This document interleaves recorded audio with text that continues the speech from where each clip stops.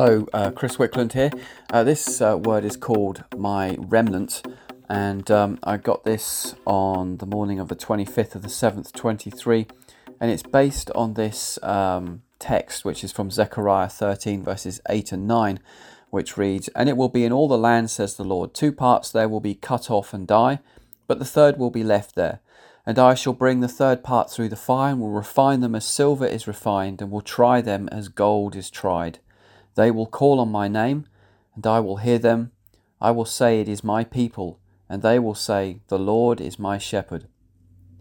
My people, I love you, my people, my church, my bride in waiting.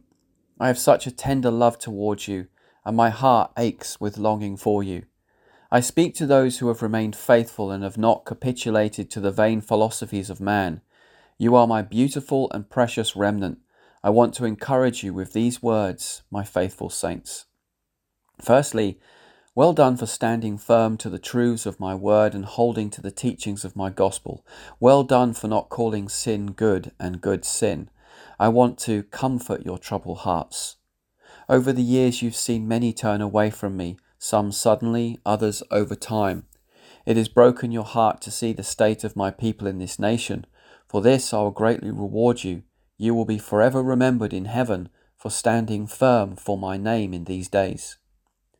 My remnant, times of testing are now coming, and I don't want you to get caught up in my judgments upon this nation. Come out of her, my people. Do not associate yourselves with the sins of this nation. Come aside and make your garments white and clean before me. I need to remind you that judgment starts with the house of God, and so in this hour of testing, stand strong in your faith. As the great shaking comes to this nation, stand strong, stand tall, and endure it.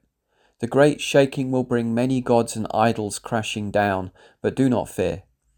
Allow this time of judgment to this nation to be a time of refining for you.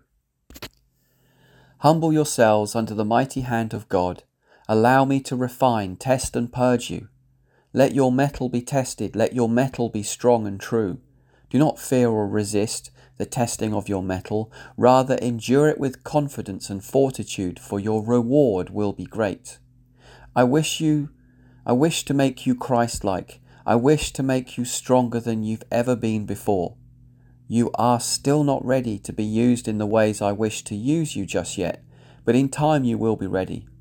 You will be purged, refined, and made strong through the fires of circumstance and trial. All that can be shaken will be shaken.